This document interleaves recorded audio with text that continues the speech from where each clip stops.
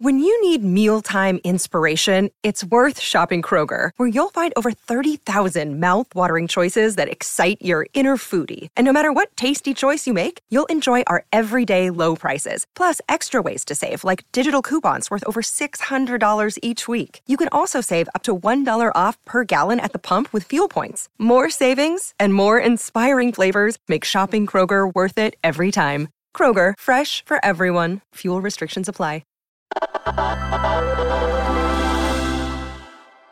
It's Rico Daily. I'm Ronnie Mola. Even if you've never watched a match, you're likely aware of roller derby, the women's sport known for its extreme physicality and strange player names. Okay, punch, counter punch, that's what we expect. Number 32 for Texas will be Captain Sassy, and she'll be taking on Rousey. Rousey contending with Peace War and Cold Case at the back. And even if you don't own any, you're likely aware of NFTs, the confusing digital assets also known for their strange names. Stoner Cats, Oni Ronin, Magic Mushroom Club, The Humanoids, Ether Gals, Cool Cats, Senzu Seeds, Pro Camel Riders, Long Ween Club, Stick Humans, Bumping Uglies, World of Wojak, Gen Map. But beyond the names, do these two things have anything else in common? Roller derby and NFTs kind of tend to be these two maybe insular communities that outsiders don't really get. That's Recode reporter Sarah Morrison. They can be kind of cultish. They've both, I think, been described as a fad. So I saw like surface similarities between them and then wondered if there would be more than that. As it turns out, there was more than that. Recently, these two worlds collided when a few of the biggest names in roller derby tried their hands at NFTs. So you have three quote-unquote derby famous skaters, and that would be Lady Trample, Miss T Maven, and Sharon Tacos. Tacos, I guess, really got into crypto and blockchains during the pandemic and thought, you know, maybe I can do my own NFT project. She knew that Trample does art. She knew that Maven does marketing. Pulled them in, said, do you want to do this? And they said, sure. This was like back in January. And like 2 months later, they had this project and they wanted to incorporate like roller derby into it, both, I think, the art and where some of the money would go to. And where was the money supposed to go? Like, what's the point of this? Well, I mean, a lot of it would go to them. And then their thinking was, you know, roller derby has had a hard time in general over the pandemic. A lot of leagues had to fold. A lot of them lost their practice spaces where they play, their members, big source of money. So they thought, okay, we can have some of the proceeds for this go to struggling leagues and then have some go to environmental causes to offset like the damage. So they sort of saw this as like a win-win-win for everybody.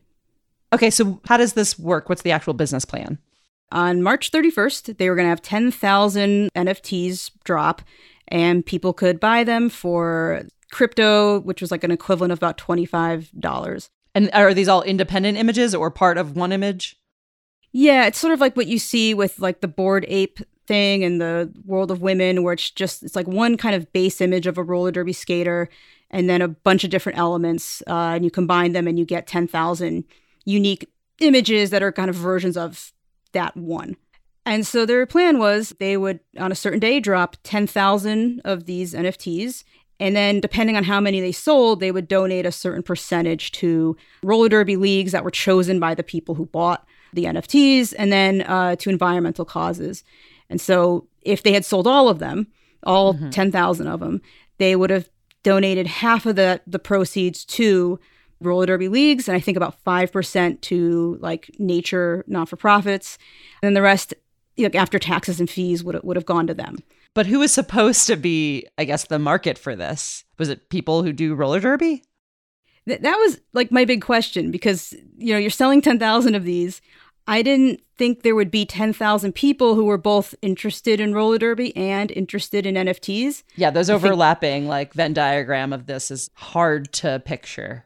Yeah, I was like, it's just about two separate circles there. So, and they said, look, like, we didn't think all the money would come from roller derby people. We thought there would be a lot of people just in the NFT community that would be interested in buying these. And maybe there could be more awareness of roller derby. There'd be money from outside roller derby coming into roller derby.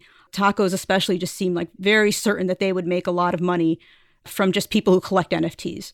Got it. So they were going outside the roller derby arena, so to speak. Okay, so how did it all fall apart? They launched it on like March 9th. They announced it. Trample has an Instagram account with like 44,000 followers. So they had this big launch. They had an Instagram live. They took, questions, whatever. Things seemed pretty much fine. And then almost immediately afterwards, you had the like roller derby community at large dispersed along across the internet, just really started to say, this is terrible. You're ruining the environment. You're trying to scam all of us. You're trying to make money off of the derby community. You're using your fame to take advantage of us and your fans. And how dare you? And stop this immediately. Got it. So they misjudged who would want to buy it, and then also that it would get such a negative reaction. I mean, it's not like uncommon for people who play derby to then sort of sell derby related things to the derby community. This was just a kind of different version of it, and obviously one that derby people were not going to buy. Okay, so you could sell like cool shorts on Etsy, but not NFTs. Yeah, tangible products. You can sell derby gear. You own the stores that sell the derby gear. But yeah, this was like a new thing and people just didn't get it, or they did and hated it. There must have been some supporters, right? Who were those? They said they got some support. A lot of it was sent privately. Once social media, and especially I think a passionate community like roller derby starts to get mad, things kind of pile on. So they said they had some supporters, but it was almost uniformly negative. All right. So what did these erstwhile NFT creators do from there? They expected like some criticism. They expected a lot of questions. They had a website set up to address some of that. But this, like they said, they're like celebrities in roller derby. And I think generally that community has been very supportive of them. So to see that backlash and how much of it there was, and again, like how much of it was negative, I think they were maybe a little hurt. I think they were surprised. Actually, I know they were surprised by the amount of negativity, how vitriolic some of it got, and it did, and just how uniformly negative it was. Like there were very few of those hundreds and hundreds of comments that said, oh, this is cool, I'll buy it. And this is a community that has been largely supportive of them in the past, which I think makes it feel maybe more personal and more hurtful. They basically decided if the roller derby community doesn't want this is something that we thought we were doing for the roller derby community. Why do it? We're done.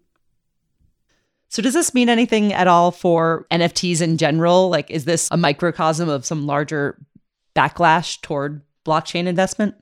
It's certainly representative of the backlash a lot of these things get.